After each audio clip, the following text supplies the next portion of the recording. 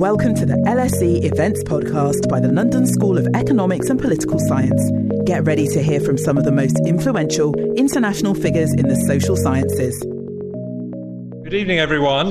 My name's Tim Besley, and I'm a member of the Economics Department at the LSE. I hope that you can indulge me for a few minutes as I offer some words that will serve as a background to this evening's event, which celebrates the official launch of the Hayek Programme in Economics and Political Economy here at the LSE.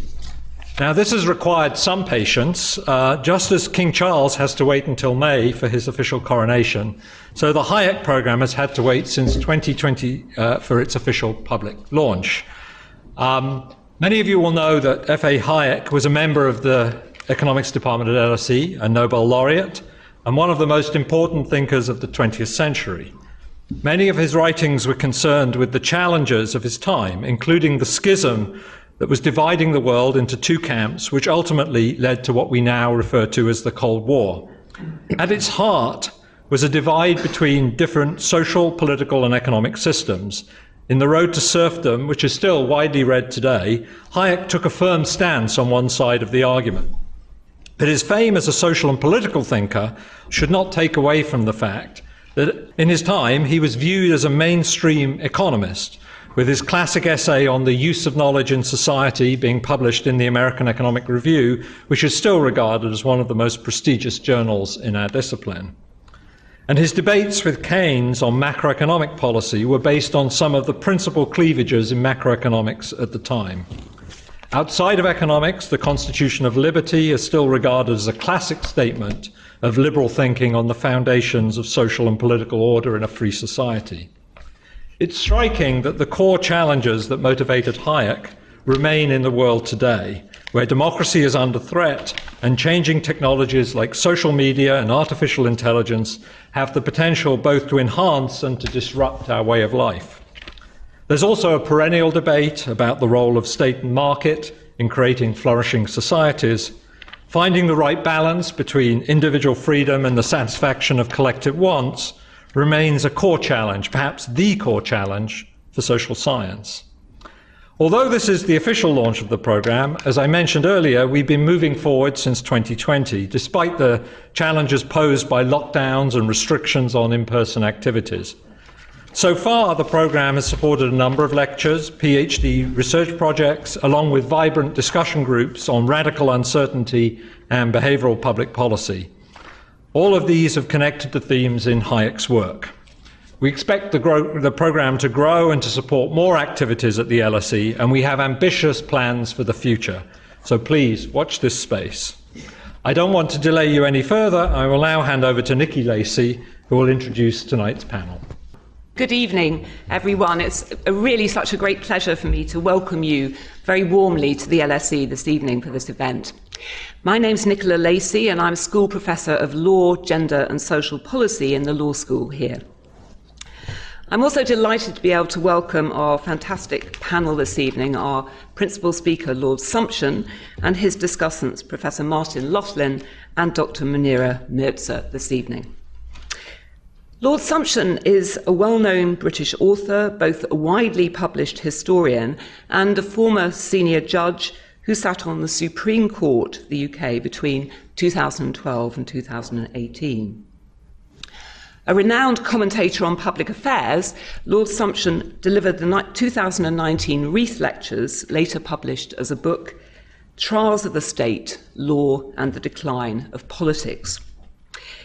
This evening, he's going to examine the desire among some members of the public to have a democracy without parties or professional politicians, an idea that has its roots in the ancient world, and he will speak for about 20 to 25 minutes. His presentation will be followed by a panel discussion with Professors Laughlin and Dr. Mirza. Professor Laughlin is Professor of Public Law here at LSE and the author of many influential books and articles, most recently a monograph provocatively entitled Against Constitutionalism. Munira Mirza is a British political advisor who served as director of the Number 10 Policy Unit under Prime Minister Boris Johnson from 2019 until earlier this year, having previously served as one of the deputy mayors of London with responsibility for education and culture, topics on which she has written extensively in books such as The Politics of Culture. So we're very lucky to have you all here this evening. For those Twitter users in the audience, and we know, although we can't see you, there are many of you joining us online on Zoom, which we're delighted by as well. The hashtag for today's event is @LSE Hayek. The event is being recorded and it'll be made available as a podcast, assuming we don't have any unforeseen technical problems. We'll, of course, have a chance for you to put your questions for a quarter of an hour or so at the end of the panel, and with the help of our wonderful student stewards, you'll be able to direct them to me or via another marvellous colleague for those of you online with the Q&A function. But now I'm delighted to hand over first to Lord Sumption. Thank you very much.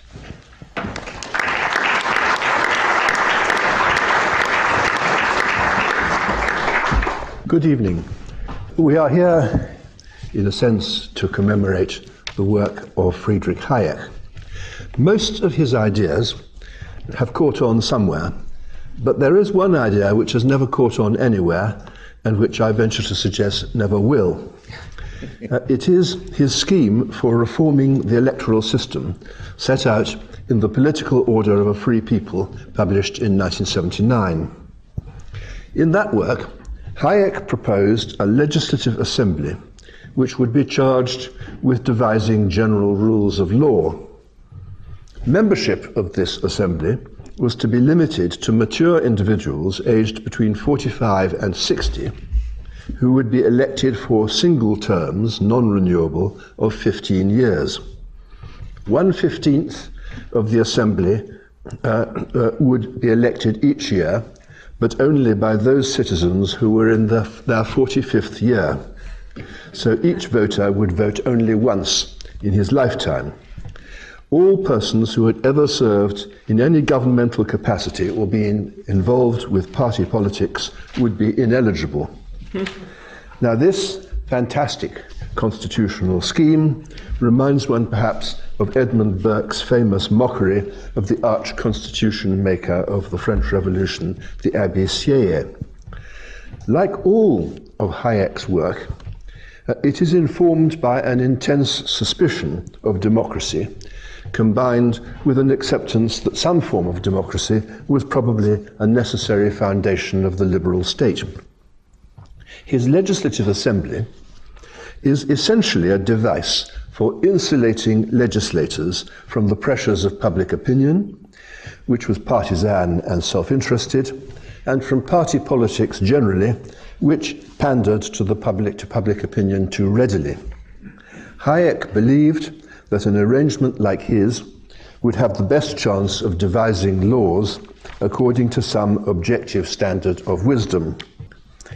Hayek's electoral scheme was certainly in its details extremely novel, but the general idea behind it stands in an ancient tradition of anti-politics.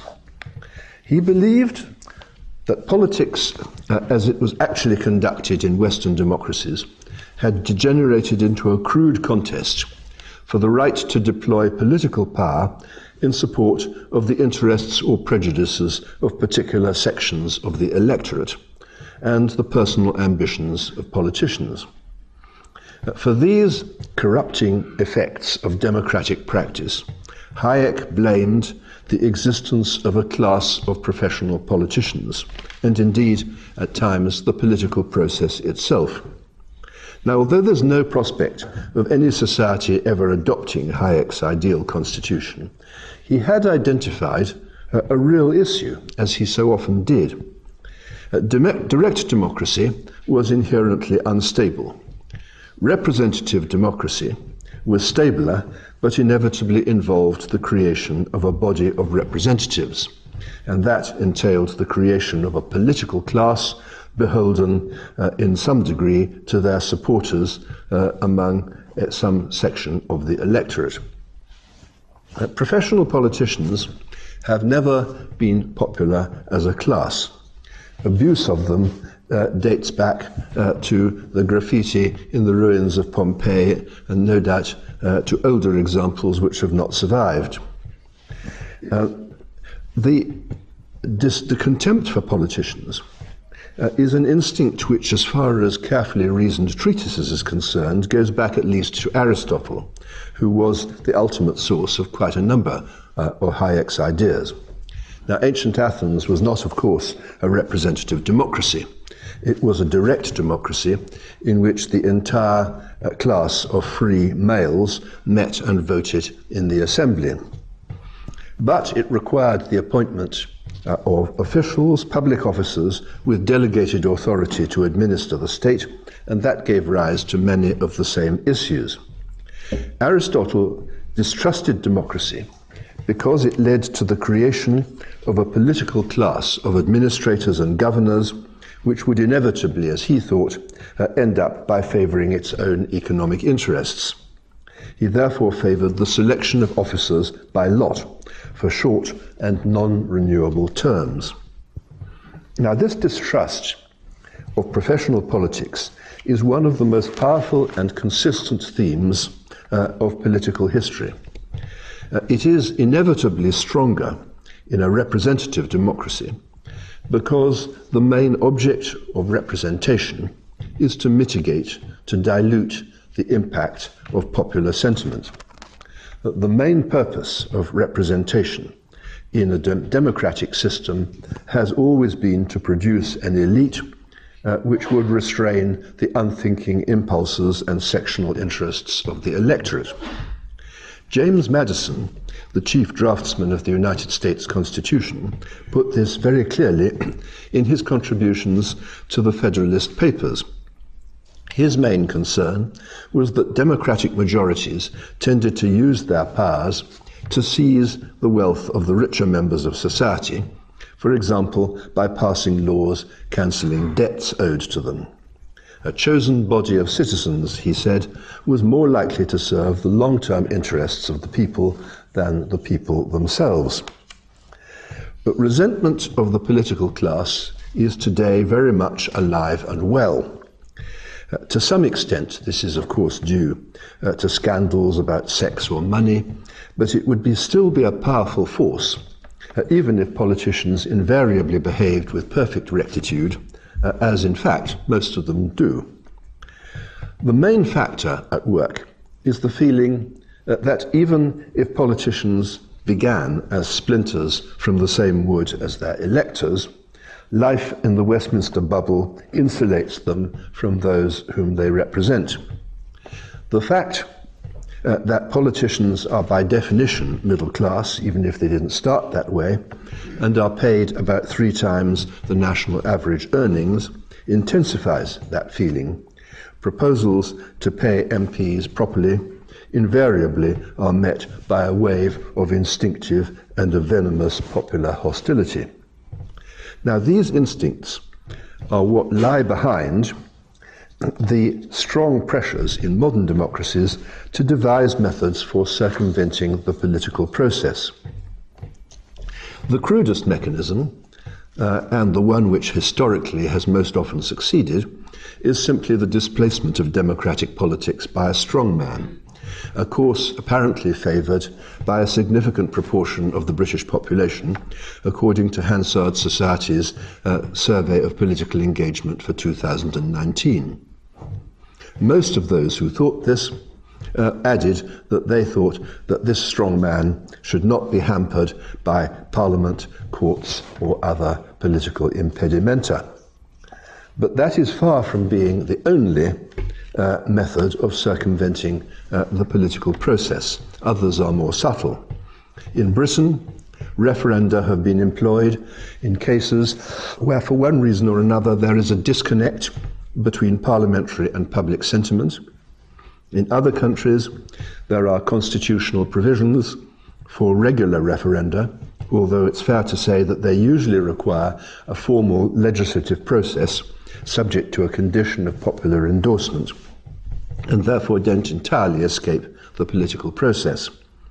Judicial intervention has often been proposed as an alternative to politics, notably by supporters of the more expansive concepts of human rights. Professor Conor Gayarty, in his book On Fantasy Island, applauds the transfer of powers from an elected legislature to judges on the grounds that the courts are a forum for rational argument as opposed to the rhetoric on show in the House of Commons. There is no room here, he says, for the sort of sleights of hand that draw applause at a party conference. Citizens' assemblies are perhaps among the most interesting proposals and at the moment the most fashionable. Citizens' assemblies are essentially large focus groups selected on a basis which is intended to be representative of the population at large and is supplied with somewhat more information about the relevant issue than the respondents to a standard opinion poll. All the models so far proposed for citizens' assemblies treat them as consultative bodies and leave the final decision to elected legislatures. But it's fair to say that some citizens' assemblies have a semi-official status, notably in Ireland and Scotland. The idea behind citizens' assemblies is that a body of non-politicians may achieve a collective wisdom to which professional politicians are blinded by ambition or by distance from their electors. The common objective of all these proposals is to create an ad hoc group whose conclusions would provide an alternative source of political legitimacy. I would suggest that these attempts to circumvent or marginalize the political process misunderstand the basic function of politics in a democracy. Professor Gayarty is probably right to say that forensic argument in a court of law is a surer route to the ideal solution than political debate. But politics is not a quest for ideal solutions, even assuming that there is such a thing. Political differences are not usually due to incomplete or defective information, which have only to be rectified for the truth to come forth. They are usually due to irreconcilable moral starting points or to conflicting interests. The function of any political process is to accommodate differences of opinion and interest so that we can live together in some kind of harmony without the systematic application of coercion. Politics, as I have said on a number of occasions before, is a marketplace. Parties bid for the widest possible range of support in the interest of achieving a parliamentary majority. They adjust their offering to appeal to those who are not part of their base, to take in voters who might otherwise vote for other parties. This process makes them powerful engines of national compromise. The result will not necessarily be intellectually pure or morally admirable. It may not even produce the most popular solution. But in human affairs, the solution that best accommodates our differences is often one that nobody prefers, but that everyone can live with. I would accept that this is an idealistic view of the political process. Things don't always work out like that. And it is true that what I have called the political market has not worked well over the past 7 or 8 years, as both national parties have drifted towards the extremes under pressure from their own activists and tactical entryists from different political traditions. There is a tendency for parties which are inevitably more ideologically driven than those who vote for them to double down on defeat.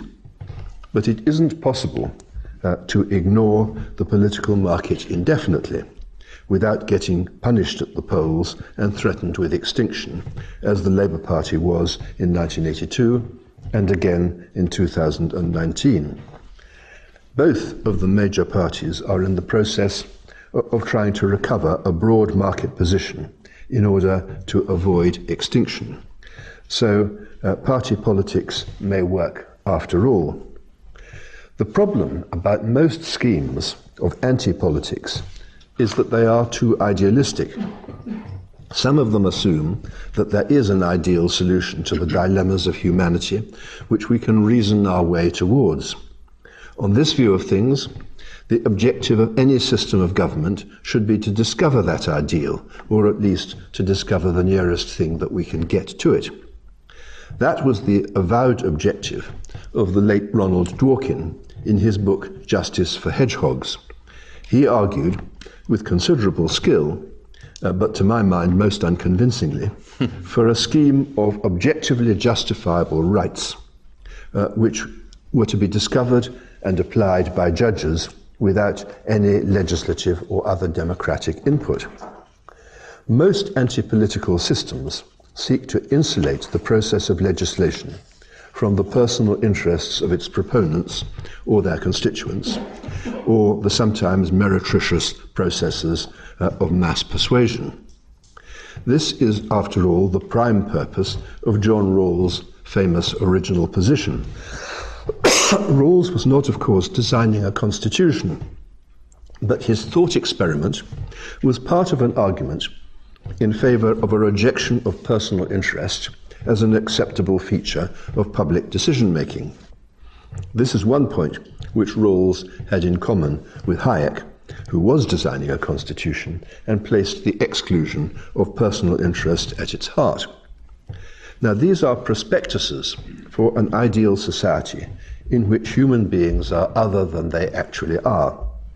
They seek to arrive at an idea of justice divorced from the greed, ambition, and self-interest which have always characterized human beings and always will. This is not a practical proposition.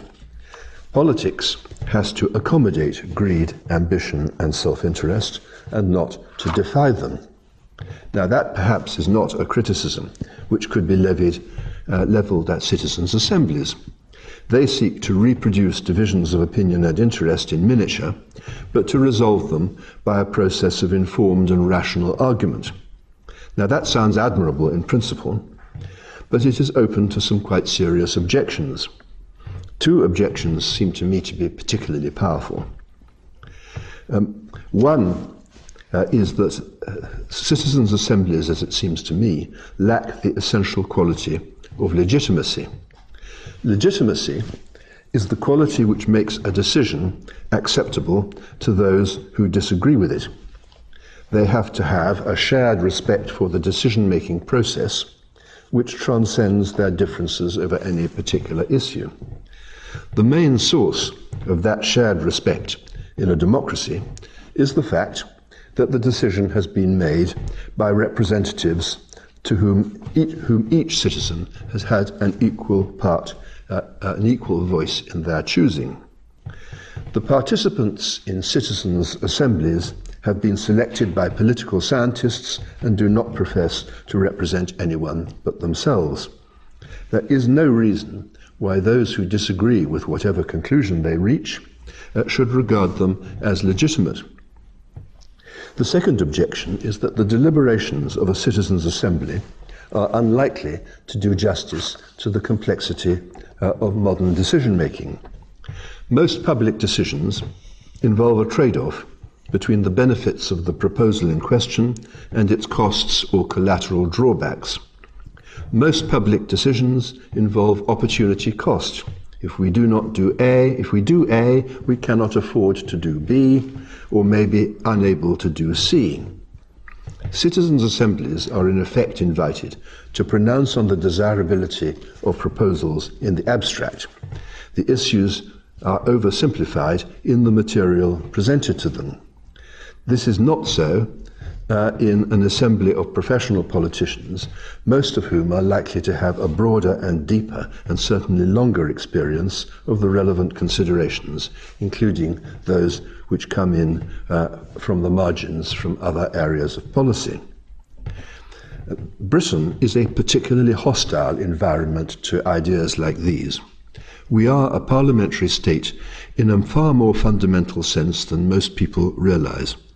This is because of the way in which Britain's institutions developed from a monarchical constitution in which the Crown originally had absolute power. The system rests entirely on the convention that ministers derive their powers from the Crown but are answerable exclusively for their exercise to the elected chamber of Parliament. Ministers have no personal legitimacy independent of the support of the House of Commons. We have had some spectacular reminders of this truth in the fact that the last three Prime Ministers have all been ejected by the MPs of their own party and thereby lost the command of the House of Commons, which is conventionally indispensable to the subsistence of a government.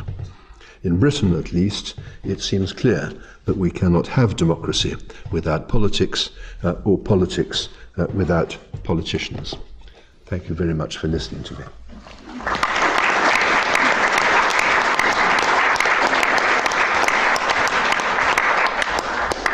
Thank you very much, Lord Sumption. Now we're moving over to Professor Loughlin.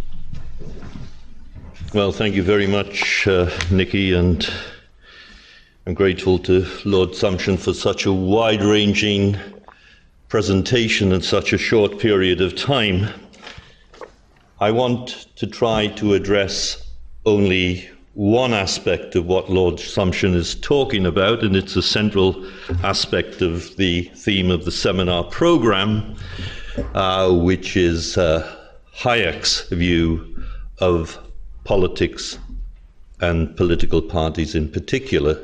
But I want to approach it, firstly, a little indirectly. I only have 10 minutes, so I'll keep to the point.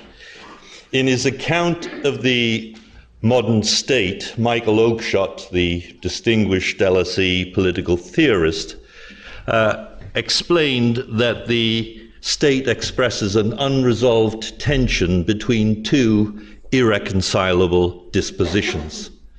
The first is that of understanding the state as an association constituted purely by its rule structure, the state as a normative scheme.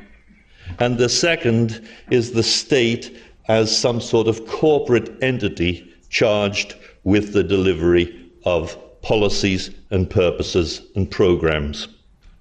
Oakeshott emphasized that these are not two separate ideal constructs, but rather the modern state expresses this tension, irreconcilable but intrinsic tension between these two different elements of the state. So the two different elements are symbols of the self-division of the character of this ambiguous type of association.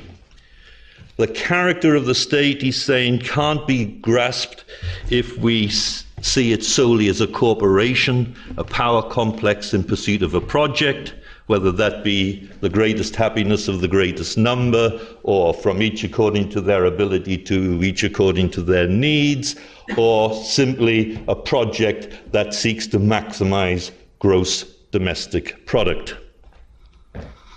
But neither can the state be treated purely as a legal order that somehow embodies this ineffable idea of the rule of law. The state expresses an inbuilt tension between law and policy, rules and purposes, order and organization. A corporate state like the People's Republic of China still requires a rule structure in order to stabilize itself and maintain its authority. But similarly, we can't conceive of a laissez-faire state, a state that is purely a rule structure where the agents of the state are custodians of the rules but have no purposes or policies. I start with Oakeshott because I think Oakeshott is undeniably correct. And I see you all, in my imagination, nodding. Thank you, Tim. Let us now turn to Hayek. Hayek sees exactly the point that Oakeshott is making, but far from accepting it, he argues that the state as a normative scheme is the only legitimate type of state there can be. The state as project, the state with a series of policies, is a corruption, the product of an erroneous belief that society can be constructed anew through the exercise of human reason. This, he says, is the source of collectivistic or socialist ideas that are undermining human freedom.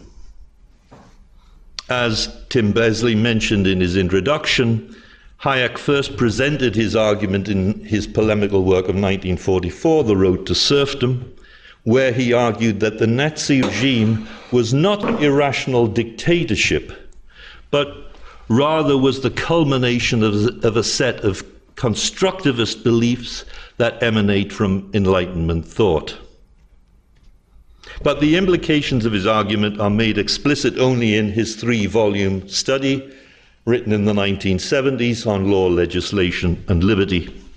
Here, Hayek presents 3 basic theses, and he devotes 1 volume each to deliver an analysis of each of these theses. The first thesis is that there are fundamental differences between what he calls spontaneous order and organization. Spontaneous order is an evolutionary form with its own dynamic.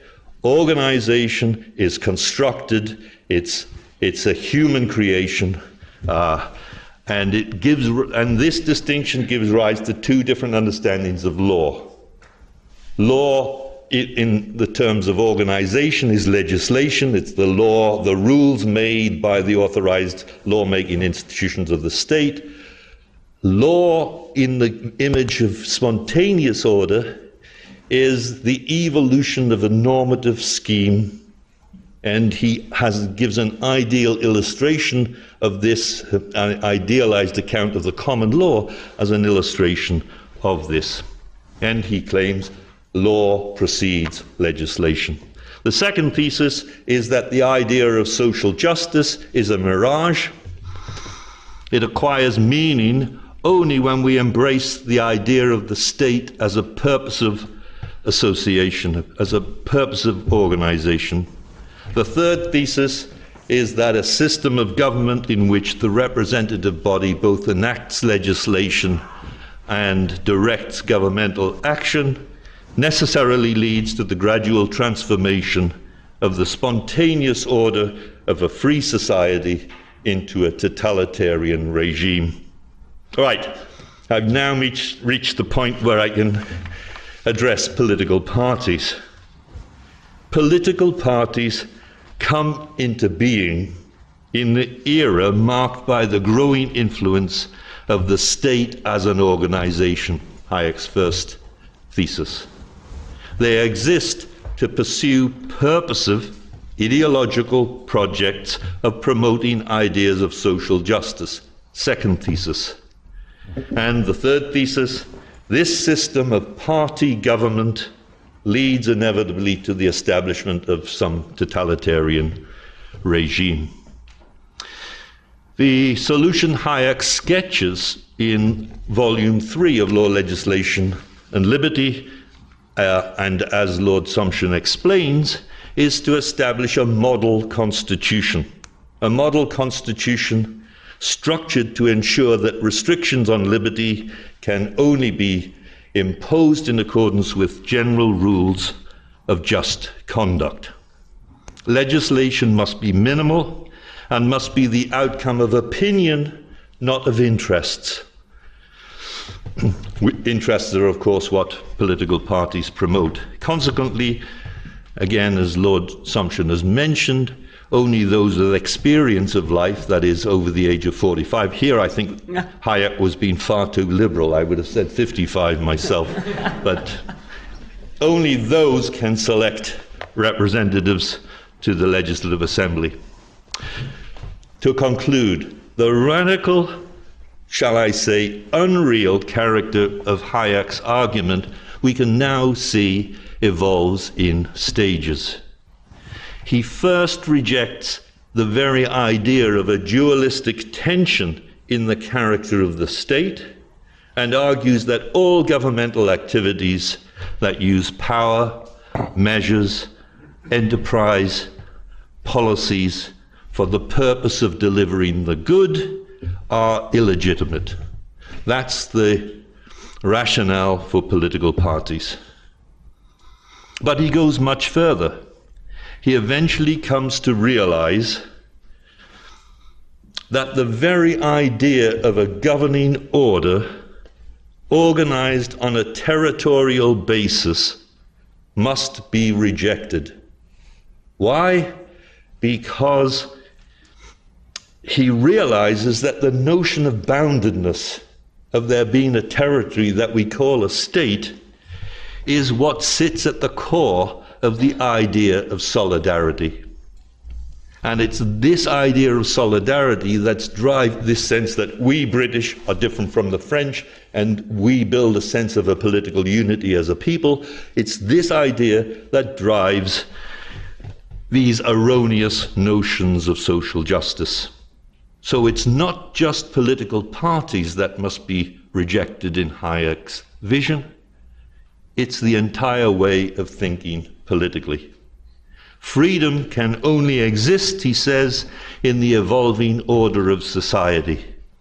Hayek actually rejects liberalism and constitutionalism as political ideologies and sets in place a libertarian philosophy of global ordering determined by the spontaneous workings of the markets.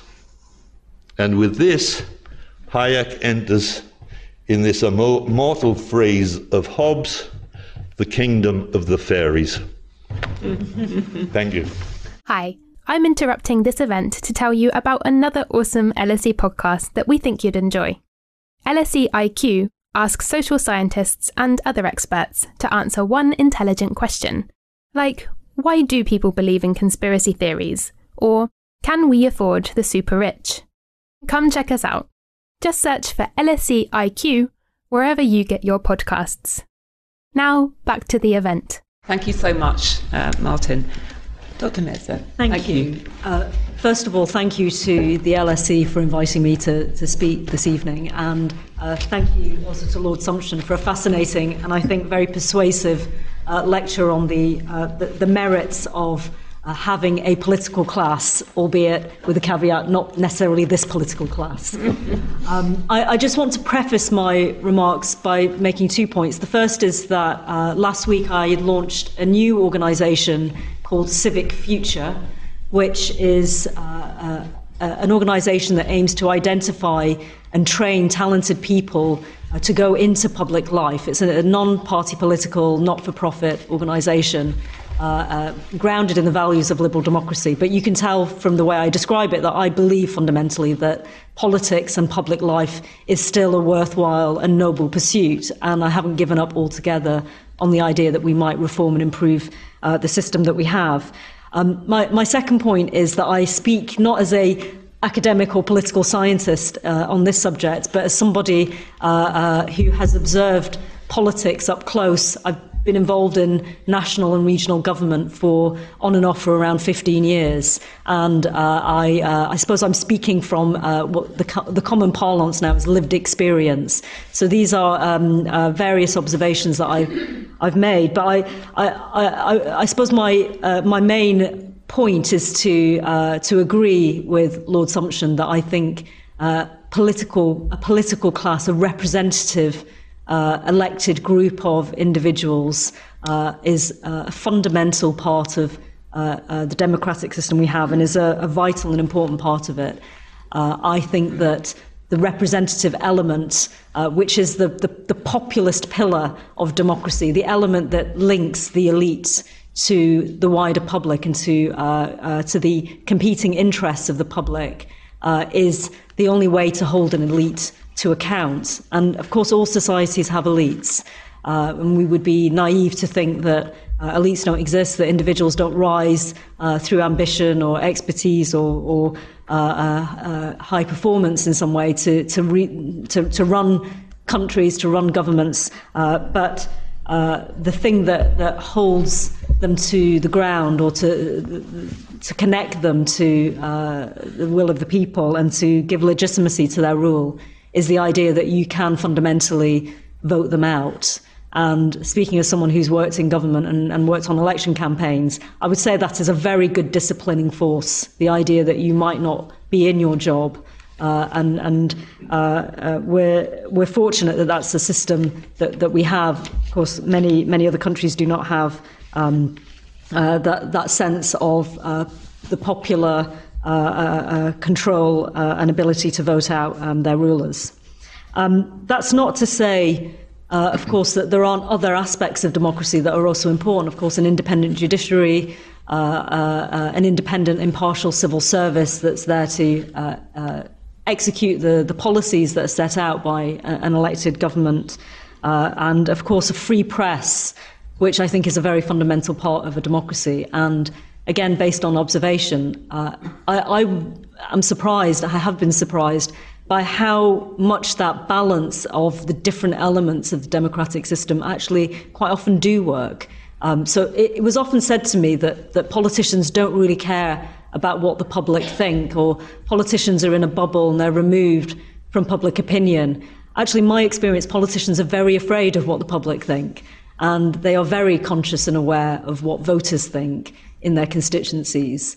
In some cases, maybe they're too aware of the very minute detail of swing and so on. But there is definitely not a detachment from public opinion, which I think is a healthy and disciplining force. And obviously, lots of politicians, all politicians, have their weekly surgeries. In some ways, they see much more of ordinary life, or a general everyday life, than many of the journalists and the critics who complain about politicians are able to do. So I would say that in that sense, there are some aspects of our democracy that do work, that hold politicians to account. There's also, I think, in generally our culture, because of the free press, and because of the fact that the press can dig into the details of individual politicians' finances and their register of interests, we are generally a far less corrupt democratic system, political system, than in other countries. And whilst people who work in politics and in government might complain about journalists hunting around for facts to trip them up with, I think that's probably a good thing on balance. But the downside of all of these things, the intense scrutiny, the intense pressure, the very unforgiving environment of our political system, is that it also has put lots of people off politics.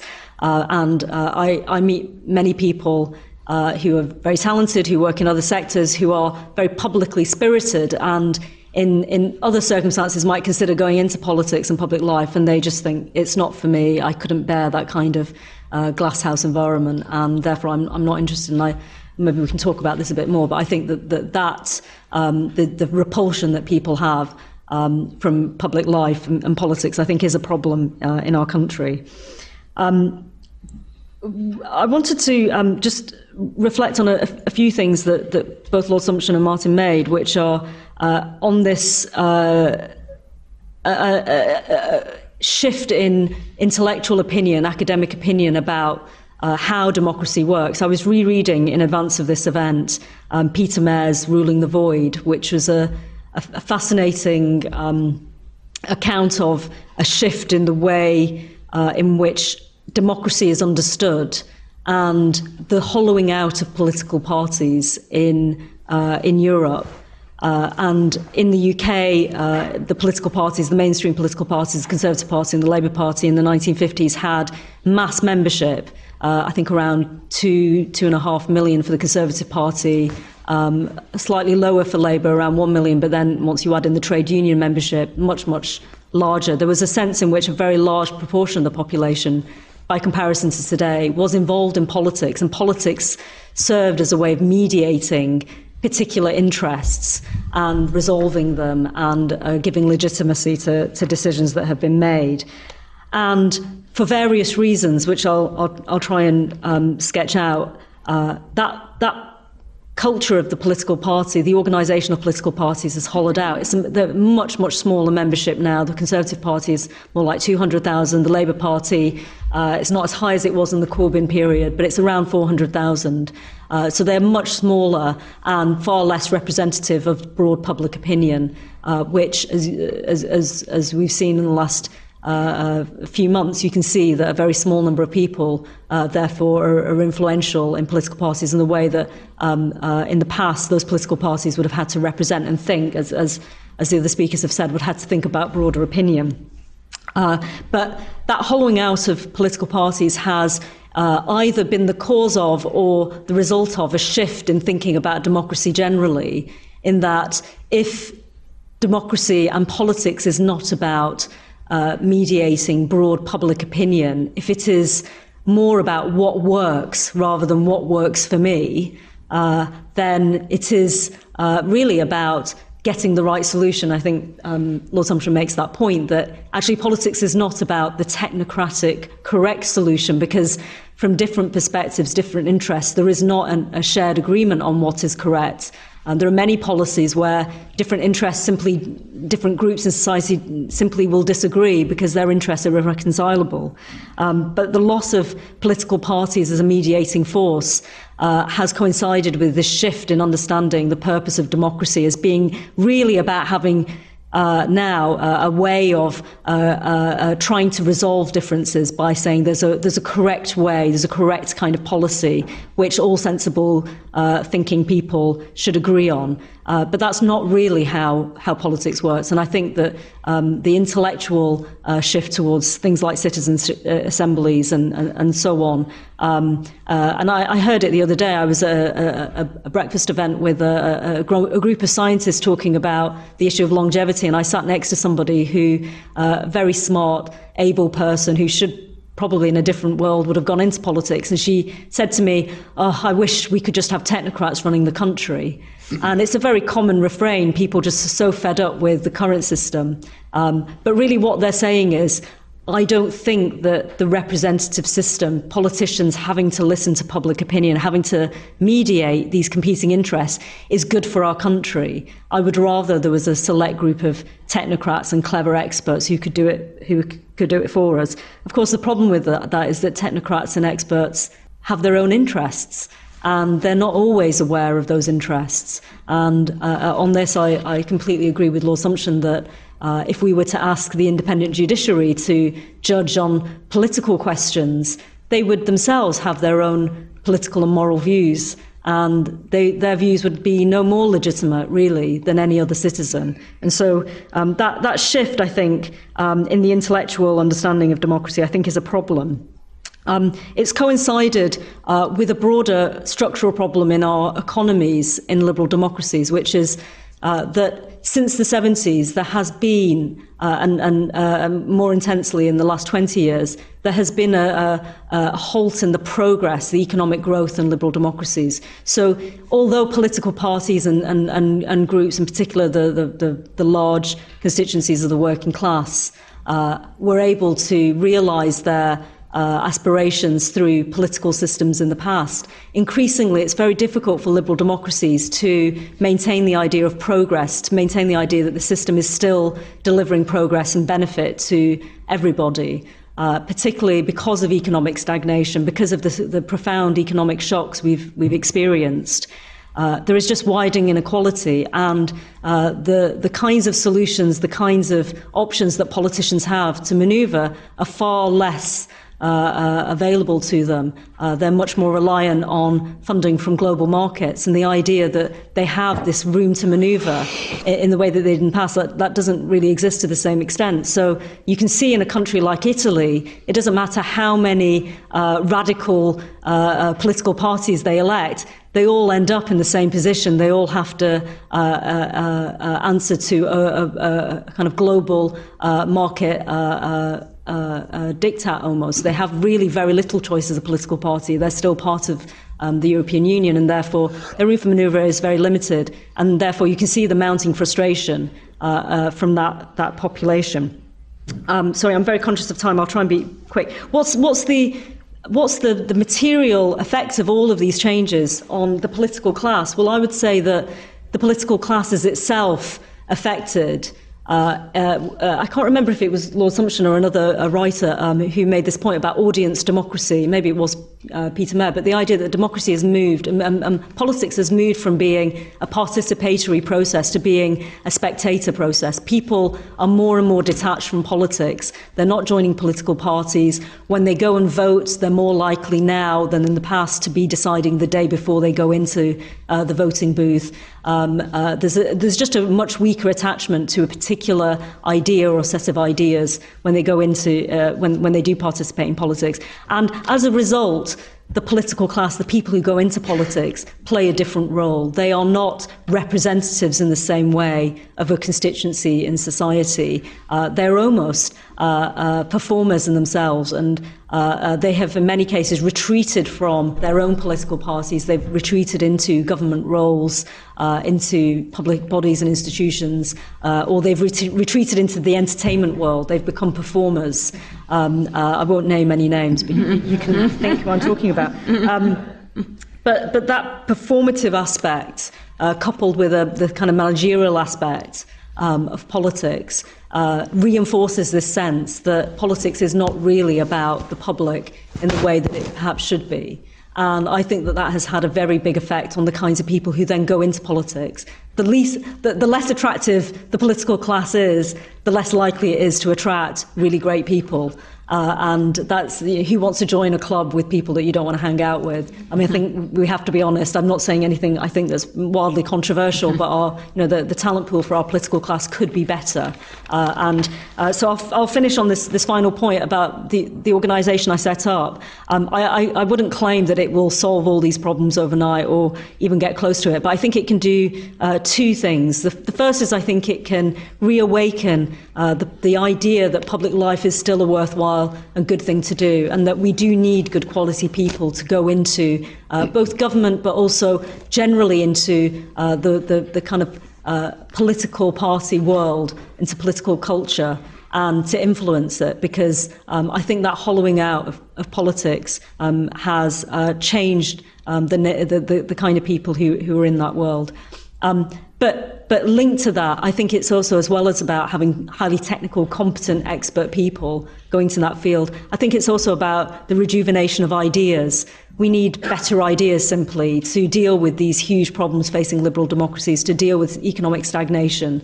And we need people who are capable of thinking outside political tribes. If our political parties no longer represent in the same way, if there's been a realignment in different groups in society, then we need our ideas to reflect those new interests. And so I hope that what I do is both good for government, but good for generally for the political culture that we live in. Thank you.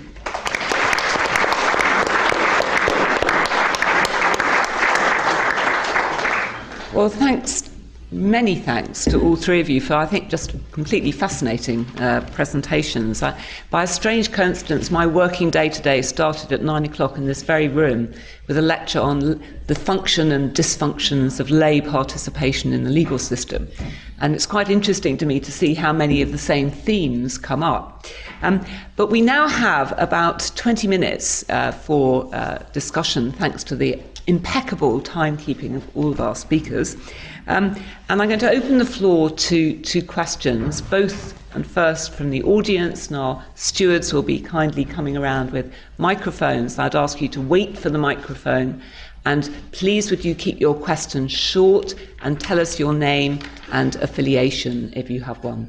I'd also just like to say I'm going to take 2 questions at a time just to make sure that we get a good group of questions in. And if you are directing your question in particular to one of the panel, please could you make that clear? Thank you so much. There's a gentleman there, and then this woman here. Yeah.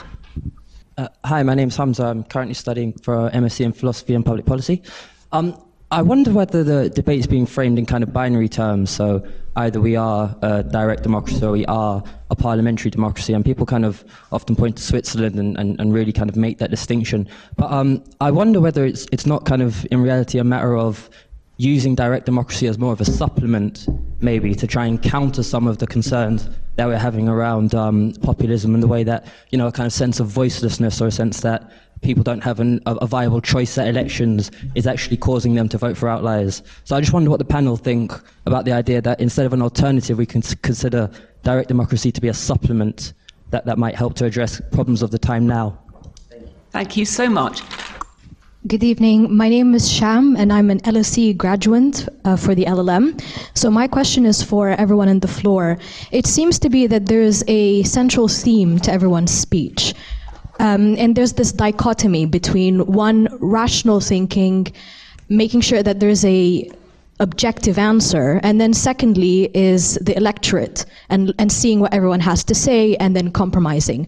My question to the floor is there a situation where these two can converge? Are they really that different? Thank you. Thank you. Who would like to come in first? Lord Sumption, perhaps. Well, perhaps I can tackle your point about direct democracy. I think that there is a real problem about treating direct democracy as you envisage as a supplement to representative democracy. I think that you can do it in two ways. One is simply to have a confirmatory public vote about a law that has been conditionally enacted already. That's the system in most European countries whose constitutions provide for referenda. It's also the system that we employed in this country for the Scottish referendum of 1979 and the alternative vote referendum of 2011. So that is not really acting as a supplement, except in the sense that the public have, so to speak, a veto. The consequences of having real direct democracy, which we experienced in the Scottish referendum of 2014 and in the EU referendum of 2016, have been, in both cases, very unfortunate, because for reasons I sought to set out towards the end of my remarks over there, our whole system depends on our being a parliamentary democracy. And if you try and introduce a system of direct democracy, like as we did in 2016, you end up with tensions between the representatives and the views of the electorate in the referendum. You end up with argument about what the decision in the referendum really meant, given that very few issues are straightforward enough to admit of just a yes-no answer. A major constitutional crisis resulted between 2016 and 2019. If the result of the Scottish referendum of 2014 had been yes to independence, there would have been exactly the same catastrophes, in my view, arising out of the argument as to what the terms were and what the public must be supposed to have intended to approve. I've also got a couple of comments on what Hamza raised. I thought when I heard the three presentations we were in danger of breaking out with consensus, but actually I disagree with Lord Sumption's analysis there, because the sorts of direct democracy that you're talking about, for example, citizens' assemblies, I think it's a caricature to think that citizens' assemblies are established as an alternative to parliamentary democracy. The fact is there's a gap growing up between the political class and the citizenry. And as I understand the evolution of citizens' assemblies, they're not an alternative to parliamentary representation, but they seek to inform Parliament about a series of issues which Parliament often, because Parliament is organised on a two-party system, cannot address these questions because they cut across party lines. And similarly with referenda. I don't think there was any alternative but to hold the 2016 in-out EU referendum. Why? Because ever since the 1990s there had been a growth of Euroscepticism, and the two-party system had seen itself threatened by the rise of UKIP, and there came, during that period, every single major party pledged not to hand over new powers to the European Union without first a referendum being held. So I don't think the Conservatives really had much alternative. But the critical thing is not the 2016 referendum. Everybody forgets about the 2015 Act of Parliament that authorised the referendum. And in that Act of, if you read the proceedings in that Act of Parliament, first, 90% of MPs voted in favour of holding a referendum. The Conservative led and said we want to give the people the final say. The Labour spokesperson came along and said everyone going into that booth on referendum day will know exactly what they're voting for.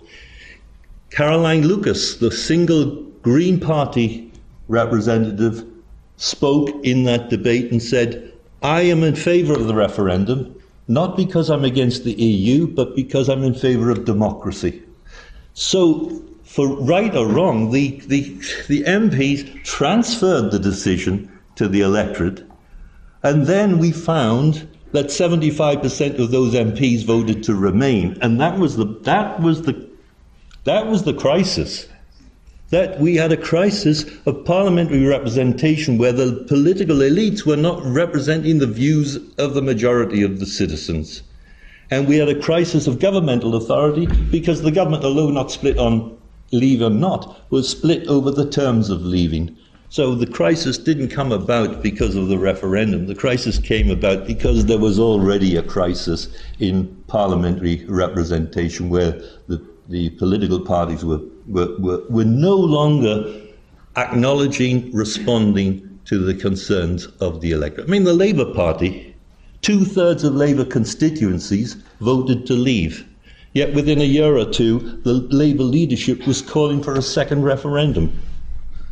Yeah, I mean, I think that reinforces the point I was trying to make earlier, but less elegantly, about the detachment between, which is a historical trend, a detachment from political parties in their policies and their manifestos and the public opinion, which I think has happened in all the mainstream parties. On the particular question of is there a sort of hybrid, is there a blended approach to direct democracy and parliamentary democracy? I mean, I think it depends. There are examples of direct democracy which require people, for example, at a local level, they can vote to allow their council to raise council tax up to a certain level. They can, if the local electorate are content for the council to do that, then the council is able to, and that can pay for local costs. There hasn't been I think, as far as I know, a case where the public have voted to allow the council to raise council tax and it's caused problems, but they have been given that choice. So there might be cases where, in very precise, very focused ways, you may allow referenda, which I think are, have been proven in the British system. Where I think citizens' assemblies can be useful, they can inform parliamentarians in their thinking. They can, and also be a potentially very good way of encouraging participatory democracy amongst people. I think our 2016 referendum might have been better to have more, town hall type events where people could have debated and discussed. I think there were quite a few, but I think more of that could happen. But it's, I think there's probably a point where the public should be asked to vote on decisions. It's the act of voting, it's the act of being able to cast a vote, and for that to be a right that's given equally to everybody. It's the equal citizenship aspect of it, rather than taking even a bunch of people at random and putting them in a room. They themselves then become a separate group, and I think giving people, maintaining that link between the individual and their ability to choose, and then the decision that gets made, I think is extremely important. Thank you all. I think we can fit in two more questions. I'd like to take one online. So this gentleman here is ready, and then if you could read out one of the online, that would be wonderful. Thank you. Hi, my name's Danny Hattem, and I am a staffer here at the LSE. Conceding that professional politicians have always taken abuse, I was thinking of an anecdote 1952, Senator Robert Taft is running for the Republican nomination for president. His wife is campaigning, and someone in the crowd says, "Finally, vote for Taft, we'll have a common man be president." And Mrs. Taft shouts back that her husband was first in his class at Yale College and second in his class at Harvard Law School. He is not a common man, and she got a standing ovation. This is unimaginable today. We live in I would just ask the panel to consider that we live in a hyper-individualized, hyper-libertarian culture that has atomized our shared political culture, and that this is one of the reasons why we can't agree to the expertise or hierarchy required in representative politics, and that this is the fundamental reason why this kind of bowling alone type thesis. Thank you. Thanks so much. Online question. I'm going to take one other question that was back up there. It was the woman in the... Yes. No, so if you can line yourself up, Stuart. Thank you so much. I'm Sonam, and I am MSc in Human Rights student, and my question is if we go with direct democracy, we might get into the majoritarianism government, and won't it influence the minority rights, because the people, like the citizens, will, the majority will have a say in it, and won't it be infringing the rights of minority? Thank you very much. And finally, our online question. Thank you, Shauna. Thank you. Right, so the one we have online is from John Holbrook, barrister in London. Lord Sumption says political parties have drifted away from voters by adopting extreme positions. Surely the problem is the converse of this. The drift away from voters has happened because political parties have converged on a managerialist, internationalist, uninspiring centre ground. Oh, very nice questions. Very different. It's quite a poser. We've got about 7 minutes. Well, I'm not going to take 7 minutes to answer that. I think it depends what period of time you're looking at. The description of any of the governments that we have had since the referendum as basically managerial seems to me to be plainly wrong. Whether you mean competent management or just technocratic management, it might be a fair description of the quality of government at times during Tony Blair's prime ministership and during the coalition between 2010 and 2015. I think that the question actually fundamentally misunderstands the problem. This is a temporary thing, because no political party can defy basic human instincts for all that long. But at the moment, and this is part of the legacy of Brexit, we are suffering from a system under which the first past the post system means that you can only get a voice in Parliament if you come in from the margins by colonising an existing party. And that is what has driven both political parties to the extremes and has caused them now, in both cases, to realise the damage that they have done themselves and to try and row back. I may be thinking too synoptically, to use a Hayekian expression, but I think all three questions address the common theme. And I think our barrister friend, I didn't catch his name, sorry, online, it identifies an important problem, because we have grown up in the modern era with ideological politics, where these are 19th century ideologies of liberalism, conservatism, and socialism. And people knew what they were voting for when they voted for one of these three parties, and I don't think this is the case any longer. Whether we got managerial politics or not is a bit, but we certainly got post-ideological politics. And insofar as direct democracy, in relation to the second question from Sorna, I'm much less concerned with abuse of minority rights. I'm more concerned with the abuse of the majority's position.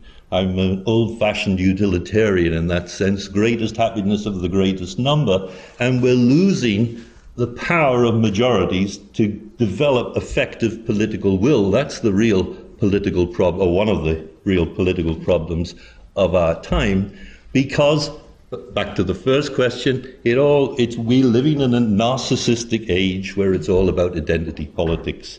It's no longer the politics of class has gone. It's no longer the politics of redistribution or not. It's about identities. And that's just... I'm stopping there. Mira. There were so many good questions. I'm afraid I can't answer them all. On the question about minority rights, I think that's why, alongside representative democracy, we do have a structure of fundamental rights that go back in the English common law tradition, and we have a legal framework for non-discrimination. So you have other ways of being able to protect and preserve the minorities' rights and protections in our society. On the point about individualised culture and the loss of that, which has made it harder for political elites to govern, there's a great book by Adrian Wooldridge about the rise of meritocracy, which makes a very, very persuasive case for meritocracy as a ideal at the heart of liberal democracy.